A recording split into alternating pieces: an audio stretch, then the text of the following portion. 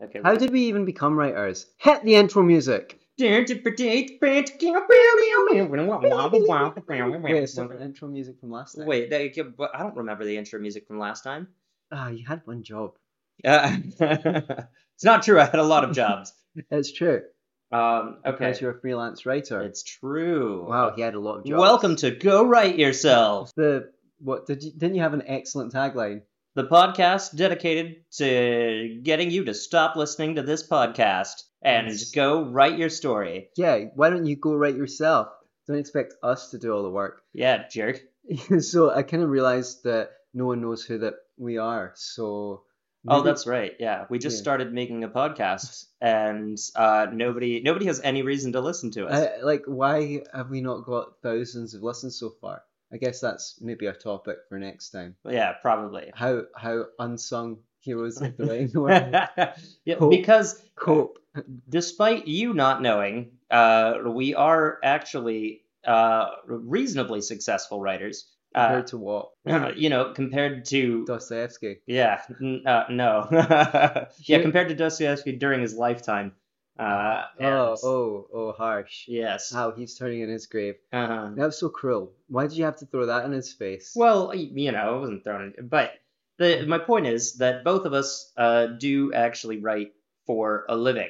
And that it's if anyone would be listening to this podcast, God help them, then they would, want to know that, yeah, we do have some actually ethos to talk on this subject.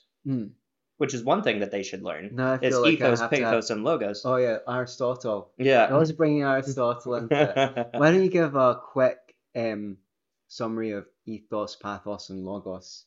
Well, all right. Ethos is, that root word for ethics would be, your legitimacy, that ground you have to stand on to speak on whatever it is that you're arguing for or against. That's why people should listen to you. That's a reason to make you an expert in your topic. Your logos is the structure of your argument and the evidence that you're using to defend yourself.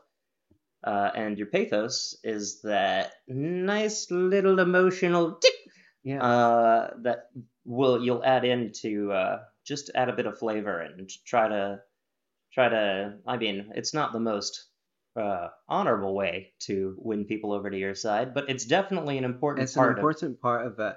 And I always try, and when I'm writing discursive writing, start a section with some kind of story. Well, this is the thing, is that you're more of a discursive writer, and you write kind of in the more professional academic world, and I'm more of a writer of fiction and cheap clickbait that you find on the internet to support ad walls. Which is also, a highly specialized skill. Well, you could say that. Sucking dick is a highly specialized skill. Oh, you might want to take that. Do we? Just try to keep it PG-13. Okay, I'm thinking. I think we swore quite a lot last time. Well, we swore a little bit, but it wasn't a whole lot. Okay. Yeah. Sorry, take that out. What I meant to say is, a prostitute has a highly specialized subset of skills which allows her to charge for what other people must merely do on what other people might not be so skilled at. Yeah. What we might need to provide in pure passion, right? There's a talent to write a pop song. Yes, right. That's a much better analogy than I prefer my one because workers, it's more likely to get laughs. So fair enough. I'm playing for laughs, and that skill is important. I have lots of that is. The point is proof of our ethos is that we have a podcast. Yes, right? Because as you know, having a podcast makes you an expert in whatever it is you're talking about. Yeah. But when you wanted to be a professional writer, you never thought you'd actually arrived, but here we are. We have arrived. We've made it. We've got a podcast. We're going straight to the top, kid. Right. This is why we should structure our work more. That's true. So tell me, I forgot to Anthony. tell them that we're two low lifes living the high life. Oh yeah, we'll mention that at some point. Tell me, how did you actually get into writing? That's a very interesting idea. Were you When I was in inspired by school, yeah, anyone in particular, or that's an interesting question. yeah? Okay, so when I was in school, I said I wanted to be an author, and I tried to write short stories, but I kind of got the curse where you'd start something and then not finish it. And also, I didn't know anything about writing stories, and no one taught me anything. I mean, that there's ways to do these things, and that you might want to be aware of, not just like randomly pick up a pen and start writing, which is good as well. But I feel like I had a lot of anxiety, and that would probably stop pertain and perfectionism. I'm sure that everyone recognizes that in themselves, and that would deter me from going further into it. That's not what he said to her or something. Eh, And eh. yeah, no, it's pretty cheap. That's why I prefer the old one. I bet you say that to all the boys. No, fair enough. That's what she said as a cheap. It's a narrower joke. Like feel like Yeah. if you say that's what you say to all the boys, that it's got a brighter. You can Hmm. imply more. It makes you sound classy. Well, How about said the actress to the bishop? oh no, let's not do that. We are, yeah, as one of my friends likes to say, all right then, are you just gonna do me or not? Said the bishop to the actress after decades of being teased by innuendos. Right. So we are definitely king of the segue. So kings, So segue you were kings. saying that you struggled with Yeah, like a lot of perfectionism perfectionism, and a lack of anyone teaching you. like the basic that there's things that you should know about being a writer and how to write and Well, how didn't you to learn anything structure in a school? story. I liked English at school and I liked fiction. And let's see, they taught. I'm lucky that I had a couple of really good English teachers in high school, secondary school for those of you in the UK, and they were quite inspiring. But they showed me why certain works by Shakespeare and other authors were good. They didn't really make me feel like skilled or that I knew how to write. Also, school just added more to the perfectionism. And when I did really well, when I got a really good mark for a short story, I couldn't tell what made it better. You know, if I got, I don't know, 18 or 19 out of 20, I couldn't necessarily tell what made that great and the one that got 16 or 17 good, you know? The feedback wasn't precise enough. So, and also I really don't think we should be grading people on these things at school. You should just have like written feedback to help you get better at it. You can check out, if you're interested in this sort of thing at home, like Alfie Kohn, his essays on grades, like from to de from degrading to degrading, like, and how how when you're getting a grade, you're more likely to pick the easiest task, and it lowers the quality of your thinking because you're just trying to get a good grade, rather than advance yourself as a student. So no, I didn't learn anything at school. Well, Um, that's interesting to to bring that up. Is like it'd be good to add like how not just how did you get into it, but like how did you become as good as you are? Thank you. That's good of you to tell. That's kind of Because you what. are rather popular in your circles. Uh, yeah. I mean, with some circles, I don't know what counts as popular. Well, for anyone out there who's listening, again, we're establishing ethos. Hmm. For anyone out there who's listening, this guy, I went home to Florida. We're recording in Scotland right now. I went home to Florida and found my mother's coworker knew this guy's name. You know, What? Tell them the actual story. what Yeah. the actual story. Uh, what when I was like I was at a party. I was at like a little get together, Yeah. and we were having some, I think, some discussion over like intellectual property and libertarianism. And uh, I just casually, kind of offhanded, mentioned, oh, my friend, Anthony Samaroff, he does these TED Talks and various works Did you do a TED Talk? I did do a TED Talk. That's I true. almost did a couple times. Yeah, Damn. I did. One Anyway, day. I Oh, mentioned fuck your you. name, and he was like, "Oh, Anthony Samaroff. I know this guy, and I've heard of Uh, him." And I was like, "There is no way, like all the way over here in Florida, uh, you've heard of my Libertarianism buddy who Scott. lives, All right. not In too far. Scotland. Yeah, Yeah, well, I mean, I guess as far as states go, Florida's got a decent libertarian contingent, so I'm kind of known for that book, Universal Basic Income for and Against.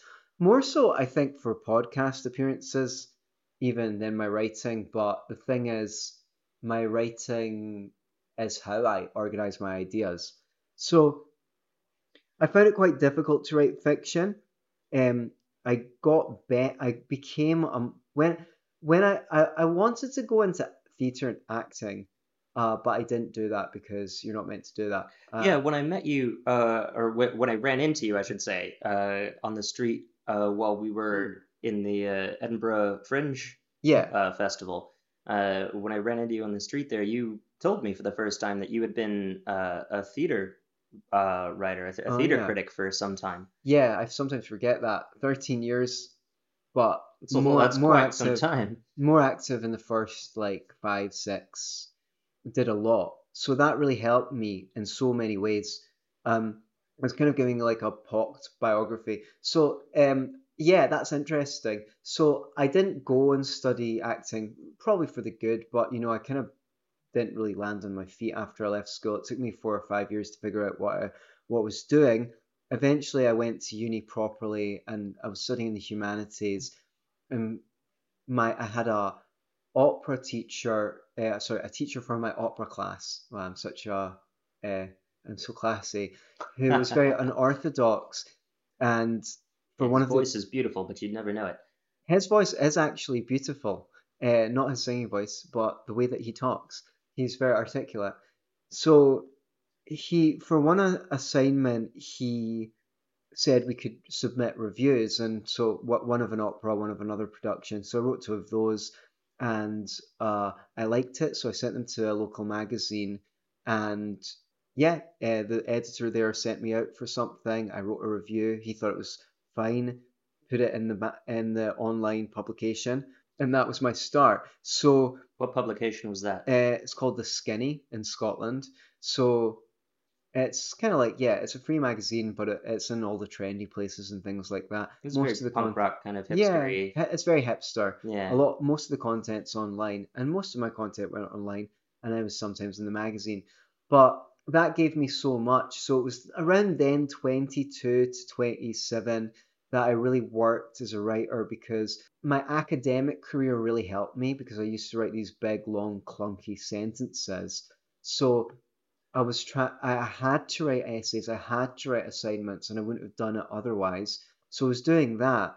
At the same time, I got back involved in theatre because I hadn't done any acting. And I got in a play, but I didn't like it as much as I liked writing because they also had a theatre festival.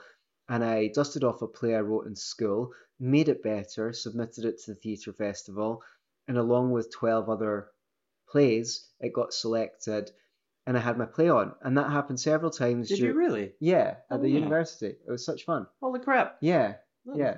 when was this? That must have been 2008 or something like that. Oh, wow. I had Yeah. no idea you had a play on. Yeah, and we had a few. So I worked with friends as well. I collaborated and we had a few plays on. We either co-wrote or I wrote a couple of them. I wasn't very good at finishing them, so I started a writers group in my flat, which, by the way, guys at home, you do the same.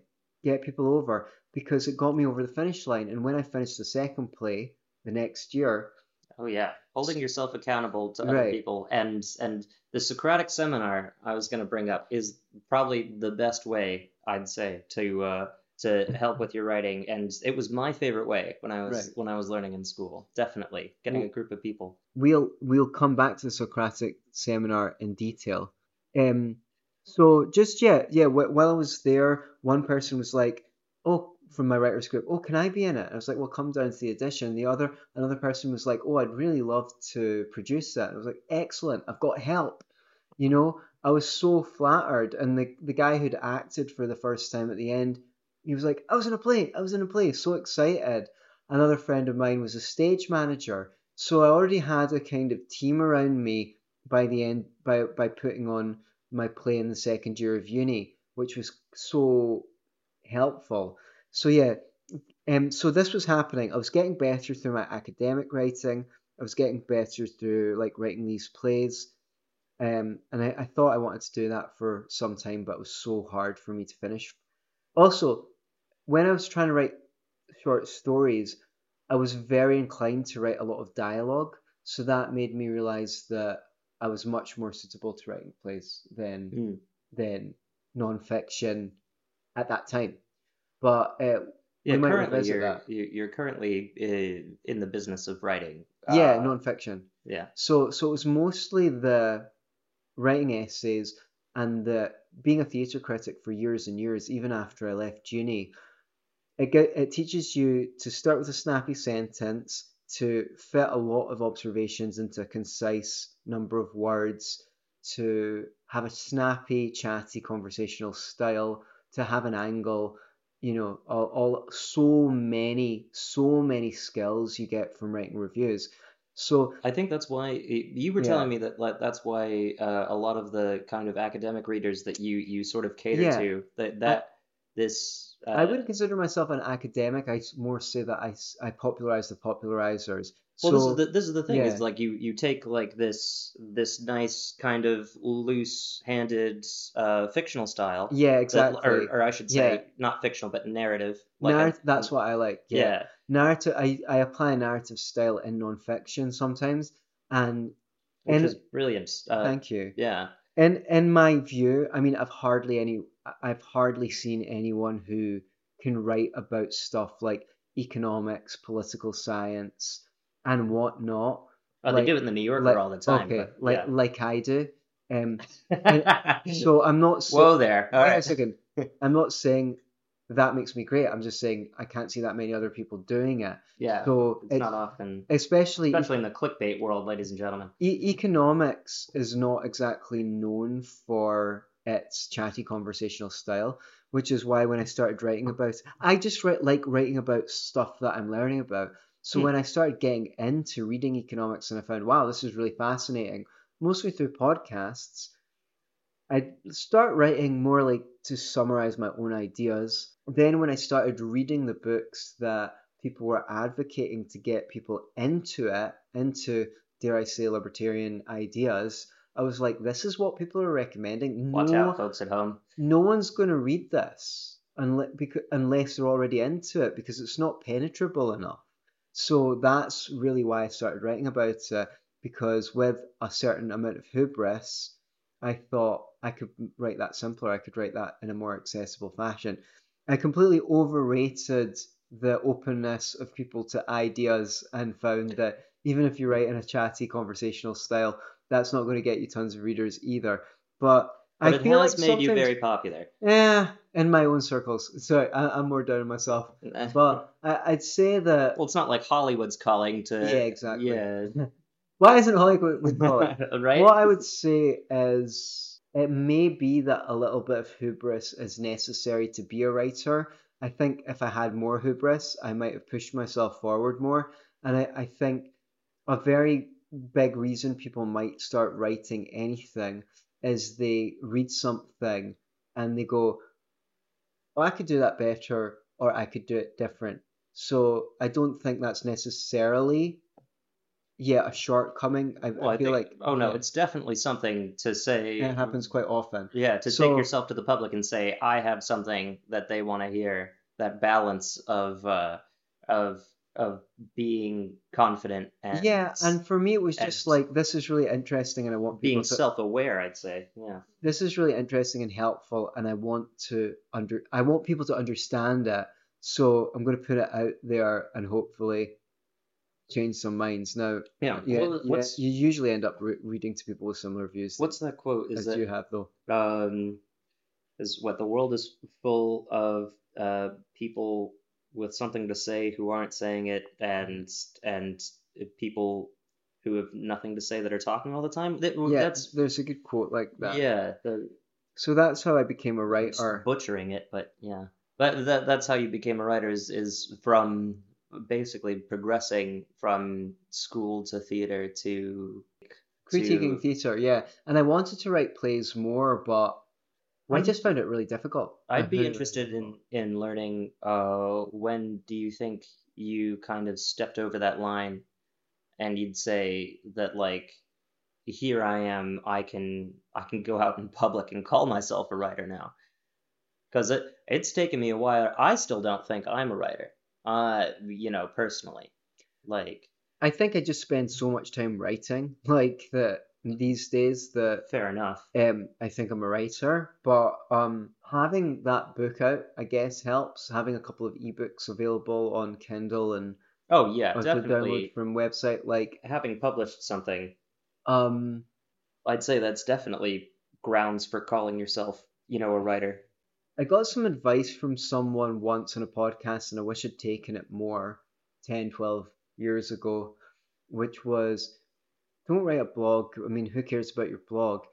Go to something like such and such.com or such and such.com that already have a readership, get your stuff published there, and feed them back to your blog or whatever where you link Well, it's to funny you other should mention stuff. that because that's how I got hired. Okay. I originally got doing the clickbait thing that I'm doing now. I got hired because I had written like a couple of blog posts, and then I found this sort of, and I was just like looking for random jobs that would allow me to get paid for, I mean, doing the same thing, for blogging pretty much. And I found this, movie website that was like essentially just a giant clickbaity blog for movie stuff, and Hmm. that's like what I was already writing about Hmm. in Hmm. essays. I gave them a Hmm. couple of mine that I'd already written. They're like, yeah, come do it for us. And now I have this like huge stockpile of, and not all of it's good, of just like, random stuff about, entertainment. Mm. Um, it, Yeah, I mean, I find it difficult to hustle the way that you do. You I know, mean, it's not easy. yeah, it doesn't Uh, sound easy at it's all. it's not I an should have easy way to said that make at your the rent. beginning instead of comparing you to a whore. Oh wow, okay, that's nice. That was not nice of me. Hey, whoring isn't easy either, all I right? know, no, I agree with that. I agree with that. Yeah. I just mean that I would find that hustle difficult. I don't think I'm that disciplined. I'm inclined to write about what I write about and quite lazy, even sometimes when I It sit. has taken a change in lifestyle. I'll say Yeah. that. Like I have had to learn to discipline myself, and I'm a much different person from what I was a year ago.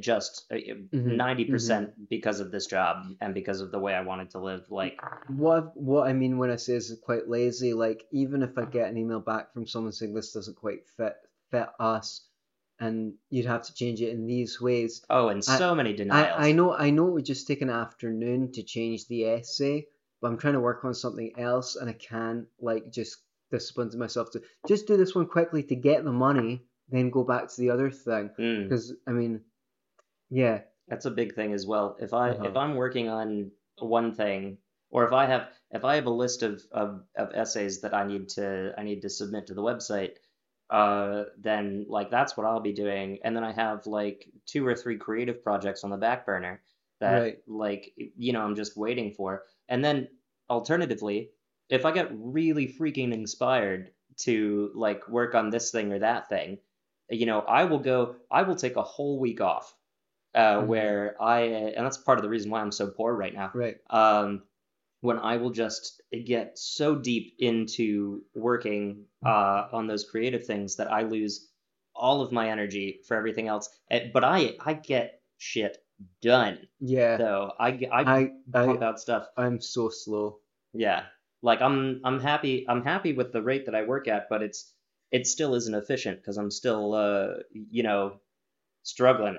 Uh, Mm, heftily. You know, mm. I'm like, I'm hoping that you're like learning really sharp skills that you'll be able to apply to places that pay more. me too. I hope I am. I know. Why don't you go into podcasting? Oh, really? Yeah, Oh, wow. I hear podcasting yeah. is great. Yeah, you make Podcasting hosts made I don't know, tons of money. loads of Support us on money. Patreon, by the way. Yes. Yeah. Oh, yeah, that's a good thing. Yeah. Definitely get over to the Patreon. Go write yourself 1, 2, 3. Is that it? That One, is two, it. three. As Because easy as there one, is a two, Go three. Write Yourself that's already on there. Don't listen to them. Don't buy into the I didn't fakes. think that. I thought we got this name. Let's I mean, I haven't exercise seen it. intellectual property skills. There we go. Come over to the IP side, All right. Okay. libertarian. There's a more like yeah. Yeah. No, that's a dispute. That's a disputed topic. Yes, but that's for a different podcast. Yeah, that would be quite good. Intellectual property. Yes. I could bring on my friend Stefan Kinsella, who wrote the book Against Intellectual Property, and see what he has to say. Would you like that? Yeah, you'd like that, wouldn't you? Wouldn't you, listeners? Ew. Yeah, you'd love that. Gross. Anyway, but so how anyway, did you become a writer? How did I get into writing? How did I become a writer? You know how you first got paid? That is, yes. This job I have at the website right now, writing clickbait, that's how I very first got paid, and it was definitely a big step, confidence-wise, into calling myself a writer. Is that when you started calling yourself a writer, or did you call yourself a writer prior to that? I didn't call myself a writer until long after I had the job. I'd say probably several months. Is it because you were ashamed of writing clickbait? A little bit. Okay. Yeah. I'm still ashamed of writing clickbait somewhat. But I'm proud that I'm doing that instead of washing dishes or a lot of other things that I could be doing and making more money For sure. Yeah, it's an interesting thing. I guess I wanted to learn what progression you've seen in your writing, because I talked a bit about how when I first started uni, I wrote these big, long, unwieldy sentences, right? And having assignment deadlines, and as well as the other things, writing theatre reviews really improved my writing style. Well, how about let me spin you a yarn. Yeah, exactly. Yeah, please, spin me a yarn. Sure. Let me tell you a story. Way back in the day, when I was in 8th grade, that's 12, 13 years old for all those in the UK. That's when I'd say I first started writing, though I didn't know it at the time, because what I was doing was role playing on just a little role playing website, and God, was I churning out a lot of stuff. Like, thinking back to it, I was probably writing, upwards of 2,000 to 3,000 words a night. It just kind of like writing with these people on the internet. Yeah. Probably, at least 500 words a post, and then on it for hours. I would come home from school and get on this website and go on these little roleplay forums. Yeah. Did you play a character and you guys were going back? Was it freeform roleplay, or were you playing actual games? Well, no, it was just freeform text-based roleplay. So you'd get on the forum and someone would have a prompt and a skill level, and you would go and kind of pitch your character and see if the character kind of fitted into the story of where they wanted to go. Oh, I did a little bit of that too. Yeah, and I think it was by email. Yeah, the same thing. Same thing. I found it kind of hard. Some of them tended to peter out without an antagonist and any risk. Yeah, nobody wanted to be the bad guy. We tried to create bad guys, but then they always became good guys, because how'd you keep it going otherwise? Yeah, it's it's really hard to have an antagonist and to beat the antagonist. If you're not willing to take those risks. Have a dungeon master to play the bad guys. Hey, somebody's got to do it. It's a dirty job, but someone's got to do it. Yeah, I also run a small beginners level one-shot D&D night at the pub. Still to this day. Actually, it's next week. I have to get working on that. Anyway, I did a bit of Dungeons and Dragons and role playing at school and stuff. Spin a yarn here. Okay. Go on. Yes. But that is an excellent way to flex your storytelling chops and improve. Yeah. Yeah. Anyway, that's what I did, and kind of set it kind of subconsciously kind of through high school, because like what I did was I ended up kind of leaving the the school district and moving away, and ended up like separating from the person that got me into it. So like I would still sometimes get on the website, but I wasn't into it that much. Mm-hmm. So what I would do, I continued writing like through high school, but didn't really wasn't really doing it with such a degree. But it surprised me that I didn't stop. I kind of kept having like a little notebook and like writing sad emo poetry as all Mm-hmm. teenagers do. Oh yes, I did much of that. Yes, but like didn't get back into it until college or university, whereupon I had a very excellent writing professor who I followed for several years uh, through my teaching, and he had a kind of free form fiction writing class where we had this Socratic seminar that I was mentioning earlier. Perfect. Yes, it was the best thing. Good callback. Excellent callback. You can see why he's a good writer and also dungeon master. Yes, and possibly stand-up comedian in the future. Who knows? No, I'm never. But I had a great Socratic seminar kind of class with this professor who was very encouraging and very, what would one say? Just an inspiring guy. And we would just go. It was barely a class at all, because we would go every day. I would, when I became of age eventually, I would meet up with a friend. We'd grab a pint beforehand, then go to class and sit down with like this group once a week. And so what you do, you'd write a little short story, kind of limit the length of it, get like 8 to 10 people together, and you'd go around and for like an afternoon, you'd read everybody's stories over the course of the week, write your own story, come back to the class, and kind of give everybody notes. So it was this kind of cooperative way of helping each other get better at writing. Mm-hmm. Because I mean that's the core thing that you want with your reading is feedback. You want feedback from an audience. Yeah, these new mediums can be a lot of one-way traffic. You never know what's hitting, what people like, why, and things like that. So that is really helpful. And so get at it in the comments, ladies and gentlemen. Yeah. But especially feedback from other writers, because you want feedback that is specific and actionable, ideally. I mean, being told that's great, it's really helpful, but being told like, oh, I like the way that this, if another writer can come to you and say like, this works, but it falls apart in the second act or something. Yeah, or very specific, like, what was the motivation of this character, or I like the way that this bit calls back to this bit and reveals that character's motivation, and you go, oh, all right, cool, I did a good thing. Oh yeah, like, a number of times someone has come to me and said like, you're clearly doing like a hero's journey here, but you're missing this savior from without in the middle of the story or something like. So explain to those who don't know what a Socratic seminar is.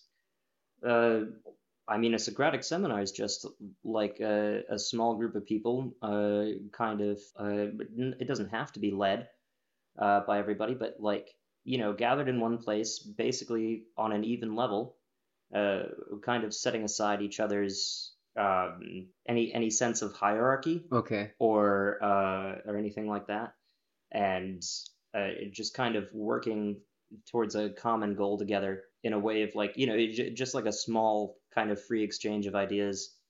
Yeah, and people used to go to Paris or whatever to be with other contemporary writers at that period of history, so that they could hang out with other writers they thought that were good. What's that movie? Not La La Land. What's the other one?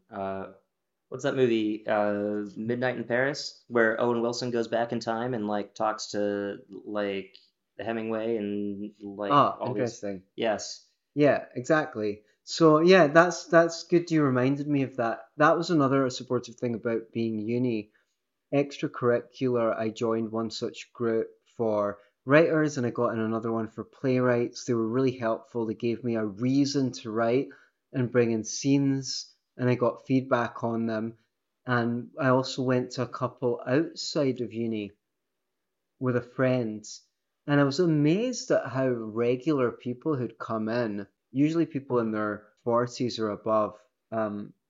I was a mature student. I use the term loosely because I wasn't that mature, but I mean someone who went to uni later. Emotionally mature. Was I? Um, mature in terms of years compared to the average person who goes in uni. Not so much in behavior. No. I think, yeah, and I was amazed that people just who came in off the street were amazing content creators in my outside of uni group. Like, I thought they were really good writers, and some of them hadn't done it in years and years and years, or had always wanted to do it and hadn't. So I was like, wow, talent is not as scarce as I thought it was.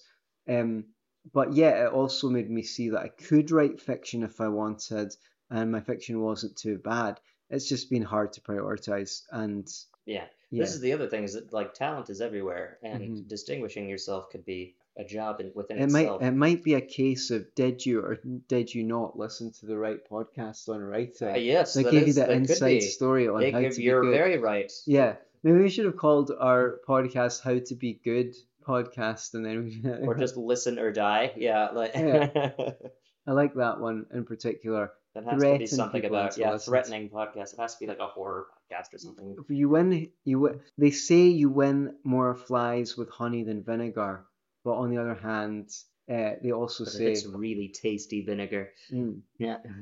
they say that people will do more to avoid suffering than they will to achieve happiness or pleasure. Make up your mind, idioms. Which is it? It's very difficult. But one thing I wanted to bring up, podcast, if we're talking about, how we kind of came to be writers. Oh, I should mention the other half of my story. This when I was in uni, the yarn, yes, the part that gets all tangled and gets into a giant ball that I'm trying to untangle currently. When I very happily experienced that sort of time in my life when I enjoyed writing with this university professor, I eventually, I graduated university, I graduated college, and then I left and did my traveling thing, and middle, come to Scotland, because basically there's a lot in between Virginia and Scotland, but we'll get to that later.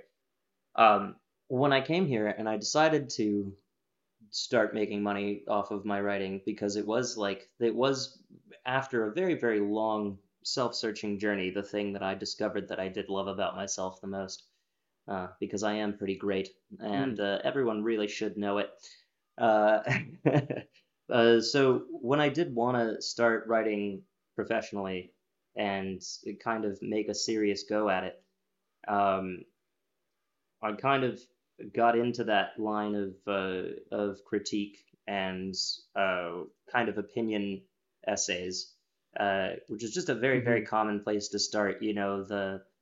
The I and the they, and just making a point of getting your voice down. I think when I moved from that into third person, it became slightly more professional, and getting that. Honestly, I found the clickbait job on LinkedIn, and I thought like, oh, well, this is interesting, and this counts as writing and as opinion essays, and if nothing else, it's like going to the gym. It's something. Totally. Yes. Something that I do every day. That is. You go to the gym every day? Yeah. Wow. Yeah, I didn't today. I need to. Yeah, right. I don't go to the gym every day. I slept and missed my yoga class, but it's because I didn't sleep till after 5. Anyway, this clickbait job is like going to the gym, where I do have to create a lot of content. Quantity over quality is what they want. And they want things that are like up to the minute, like your essays will become, the features that you write will become invalidated almost immediately. with the 24-hour news cycle. Just like your whole life and everyone you love. Oh my God. Oh, that hurts. Oh, it hurts. Oh no. It doesn't need to get that dark, all right? We don't have to go Dostoevsky all the way yet. Right. But yeah, it helps as just a means of practice, as a means of like flexing my chops every single day and reminding myself to keep on getting better. Because I think that that more than anything else is what's important. How have you improved? Oh God, I mean, so much. If only for the ability to take a look at myself and say, I'm not good. Whoa. But I mean, how has your writing improved? I mean, if I were to say, yeah, like if I were to say, if I were to like measure it specifically, I think that, my grammar, syntax, and just vocabulary has improved. I think I just use a wider vocabulary. I know how to structure essays to fit this format specifically. So I mean, it for the job helps really well. But also, I feel like writing third-person essays between 800 and 1,000 words about one thing or another, I think is good. I also think it's good just to help when you're writing like an advertisement, which unfortunately this is the soul eating part of the job. When you're writing, an opinion that you don't agree with, when something out there that like you have to sell regardless of what you really think about it, it's not good. It's not, fulfilling, but it does help you break out of this mindset that your ego has to be in everything that you write. You can learn some skills. Yeah, I would say I can write a theatre review in 20, 30 minutes that's way, way, way better than a theatre review that it would have taken me a couple of hours to write when I started. So volume does make a big difference, and you learn. I think yeah, you learn a lot about how you write as well. I think when you're doing it every day, I think the way that you observe yourself and get to know your own process is extremely important. And like knowing the difference between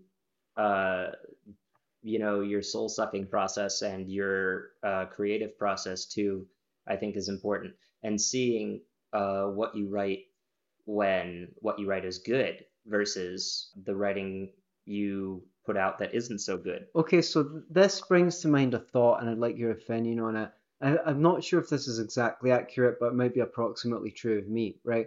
See, if I do something, I just have to do it, right? Like, right in the writing realm. Okay. And it got rejected or something like that, or I get negative feedback. It could be a uni essay, or it could be some submission, like you're saying, for an advertisement or something that you just did for the money or whatever it is. I feel very deflated because I had to force myself to do it, whereas I might feel less so if it's something that I wrote because I wanted to. I was just enjoying it, like Oh no, that's definitely true. yeah, and I don't feel that deflated when I wrote stuff for myself and it didn't get where I wanted it because I I wanted to write it anyway. Oh yeah. Does that make sense? Absolutely. That's why I think I can't force myself to write very well, because that feeling of being deflated just takes so much out of me that it's not ego, it's just I feel exhausted when I force myself to do stuff I don't want to do. Like, I'm glad that I wasn't born just gonna chug the coffee 150 hours ago. Sorry, 150 years ago. Because if I needed to go down a coal mine or something like that, I'd probably... Oh, I'd be dead. Yeah, I'd be dead because I'm not good at forcing myself to do things. I'd probably run away. I'd probably join the Native Americans. But where would you run to? Oh. Yeah, Native Americans, tribes. I'd probably die before I do a Dances with Wolves thing. But there's hope. There's always hope. So that's quite interesting. You agree? I remember just one specifically. I never ended up publishing it anywhere. I don't think even my own blog. Like, when Trump came out and he was When Trump came out, like he was released or yeah, something. he was released, and he started making arguments against free trade. I wrote an article called Trump refutes Adam Smith and David Ricardo, and I was like, the classic liberal economists that we're associated with. Yeah. I was like, wow, Trump. I mean, he must have really come up with a new argument against free trade that no, and I thought it was really funny because obviously it's just like. But that kind of it's stuff such a ridiculous. energizes you. I thought it was yeah. really funny. You feel good about that. And I was told that by the publication, I'm sorry, we can't put this up because like with these days, they might think it's a serious article where it's actually obviously satire, and like the repercussions for that. Writing satire is great. It sounds like it's like you might get like blocked. The site might get blocked by fact check filters and stuff like that, even if you're writing satire. You can't write sarcasm for the algorithm, people. Yeah, exactly. I was like, okay. I thought it was being fucking hilarious, but there you go. Well, I think that it's a good point you make by saying that stuff energizes you and brings you up, because I think that's definitely a big truth in the writing world. We don't always do what we like to do, but when we're forced to do what we have to do, you come out of it not feeling too great. You can be drained. But some people are just good at being hacks. This is true. There must be some people like that, and they can just do it. It's just, yeah. Are you listening to the podcast, you hacks? Yeah. I mean, come at us. Bring it. I think it's, in a sense, I think it's a kind of talent, like writing a pop tune. Oh, definitely. Who's that? Wasn't that that guy, that like Swedish guy or whatever his name was? That like he was just writing 90% of like the top 100. Yeah, I know, but I don't think it's really an even playing field at that, because genuinely, if you play stuff over and over and over again at the radio, that is what people listen to, and if they listen to the same thing over and over again, they will eventually adjust to it and come to like it. So I think there's a little bit of gatekeeping going on in that industry. That's an entirely But that's an entirely different conversation. Yeah. So that's tough though. Tell me, how shall we do a segment to wrap up the show? Oh, like a little, not an outro. Something fun. Like wacky races. Did you not have another topic? Oh, I did have I have this David Mamet thing. Oh yeah, okay, all right. Unless you want to do something else, which is fine.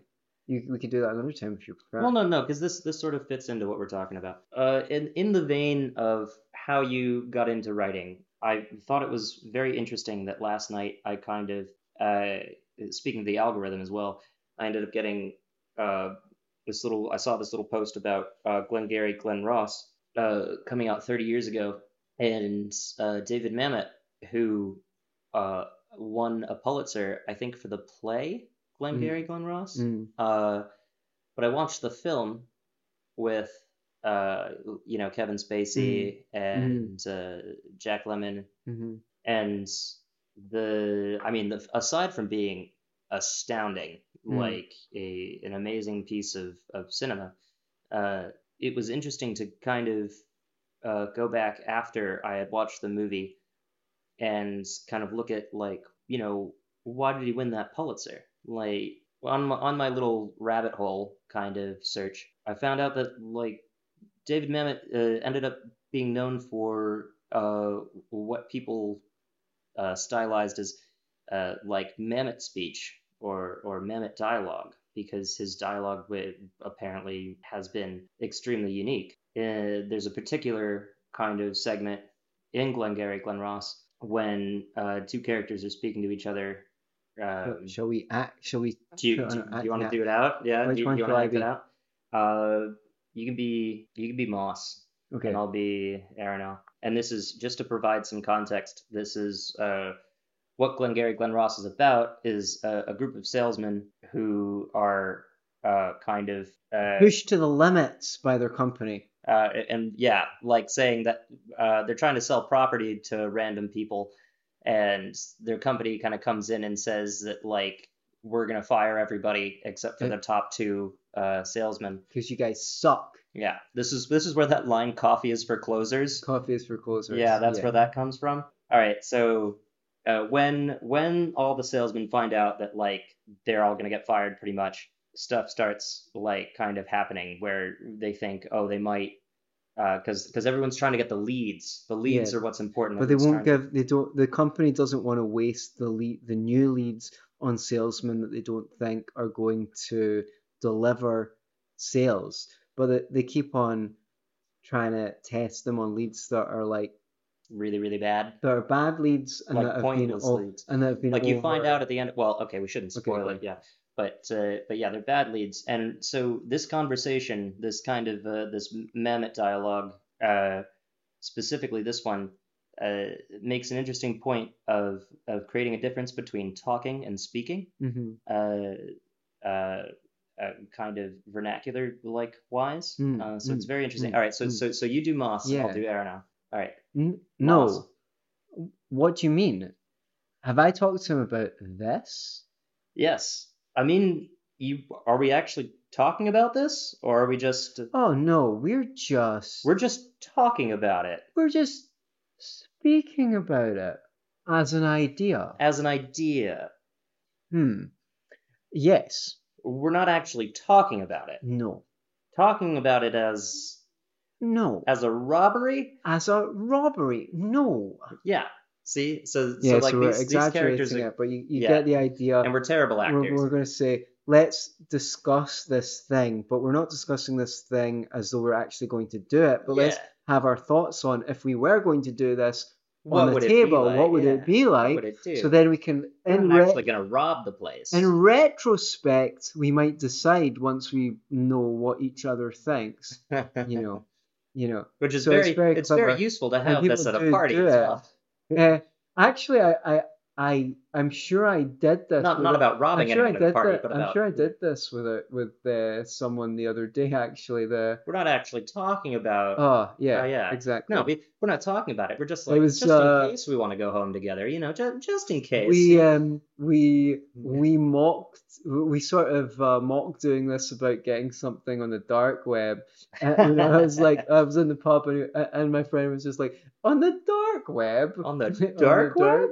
Like, we didn't actually get anything No. from the dark web, but we joked as though we were joking about, and Right. I didn't even know that we were doing this. Oh, I didn't even know, that we were right? doing This is where that comes from. but we had a whole lot role play. Yeah, isn't that great? Like, That's great. so along with that idea about David Mamet, his dialogue specifically is the other thing it's known for is being very like cynical and kind of street smart.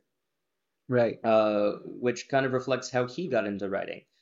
Because when asked kind of like, how do you end up writing dialogue like this?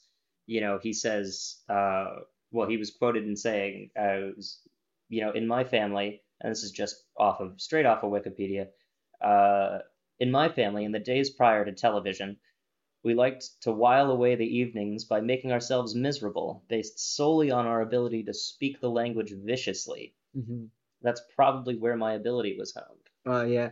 And it's interesting how the family is such a reserve for creative, because well, but this is how he got his skills speaking language. Like he comes from that like straight up his skill out of like his Pulitzer Prize winning dialogue. How can you torture each other best? Yeah. It reminds me of like Eugene O'Neill's play A Long Dark Journey into Night, which he only allowed to be released after he died because he felt like it was too revealing about the dynamics of his family. Like, and there's this whole... That wouldn't play nowadays. Yeah, it's kind of like this whole thing about you left the light on. Like, why do you care so much about someone in your family? Can't you just if you see the light left on, can't you just turn it off? Like, no, you love giving someone into trouble. That's what it is. What it really is you just want to take out your shit on a family member. Anyway, watch it for more details. Rather aggressive. But anyway, the point is that this Pulitzer Prize winning playwright first got into writing and honed his skill from writing just by talking and just by having conversations. And with his with his family. But does he actually mean that the family dynamic was toxic? I think that's what he's implying. I mean, it certainly sounds like is implying, but that ability to be toxic not just to be toxic, bad, but to be caustic. Actually, I would like enough at being bad. I would like to read that theatre review one time, which is like one of the harshest theatre reviews I ever wrote, and just see if like I kind of feel like, first of all, I hated savaging people, but in this one instance, I kind of had to say it as I saw it, and I think one of the reasons that made it so caustic was it was rather well written, and if it was written poorly, it wouldn't be so caustic. So this is kind of what he's saying, like the kind of sting in the tail comes from what makes it such a burn. Where's your venom? Yeah. What makes it such a burn is that it's skillful. Yeah. There's different. I think skill can be described in different ways. It's not just venom is one way, but there's also honey. Say sick burn. People say sick burn. You could what they mean. Some people. Like what someone means when they go, "Oh, sick burn," is it wasn't just hurtful, it was skillful. Like you were witty, like you hit them right in the, maybe it had 2 or 3 layers of meaning at the same time. That's true. And even called back to a previous situation or a well-known character flaw of that person. That's true. There's nothing like a good sick burn. We know each other so well in the family that unconsciously you know where their buttons are as well. Yeah. Like, I was thinking of the psychologist. He was from Scotland. I'll remember his name in the later. But he discussed how the family is like this hotbed of unspoken resentments. And people make all these platitudes like, "Oh, you do it for family, and the family is everything, and they're your family." Actually, these were mostly like excuses for toxic behaviors in a lot of cases, because the worst abuse was happening under there, but because it couldn't be overt, people needed to kind of hide it behind this layered meaning in like caustic languages. One way that I think that I developed language skills through the family is like when you've got a parent or family member that you feel like you need to walk on eggshells around, you become very diplomatic and skillful in the way that you deploy certain language. You're telling the truth, but maybe not the whole truth. Or just the way that you say it, because you don't want to trigger their temper. And that's not exactly a good way to learn to be good at language. But I'm pretty sure that it's helped me write, or like put myself in the other person's position when I write, so that I can write more convincingly, or at least retain a benevolent tone, even when I'm challenging other people's opinions. Well, that sounds good. What did you learn from your family of origin about writing? Not so much. Damn. Okay. Well, let's just end the show then. Okay. All right. All right. You ruined it.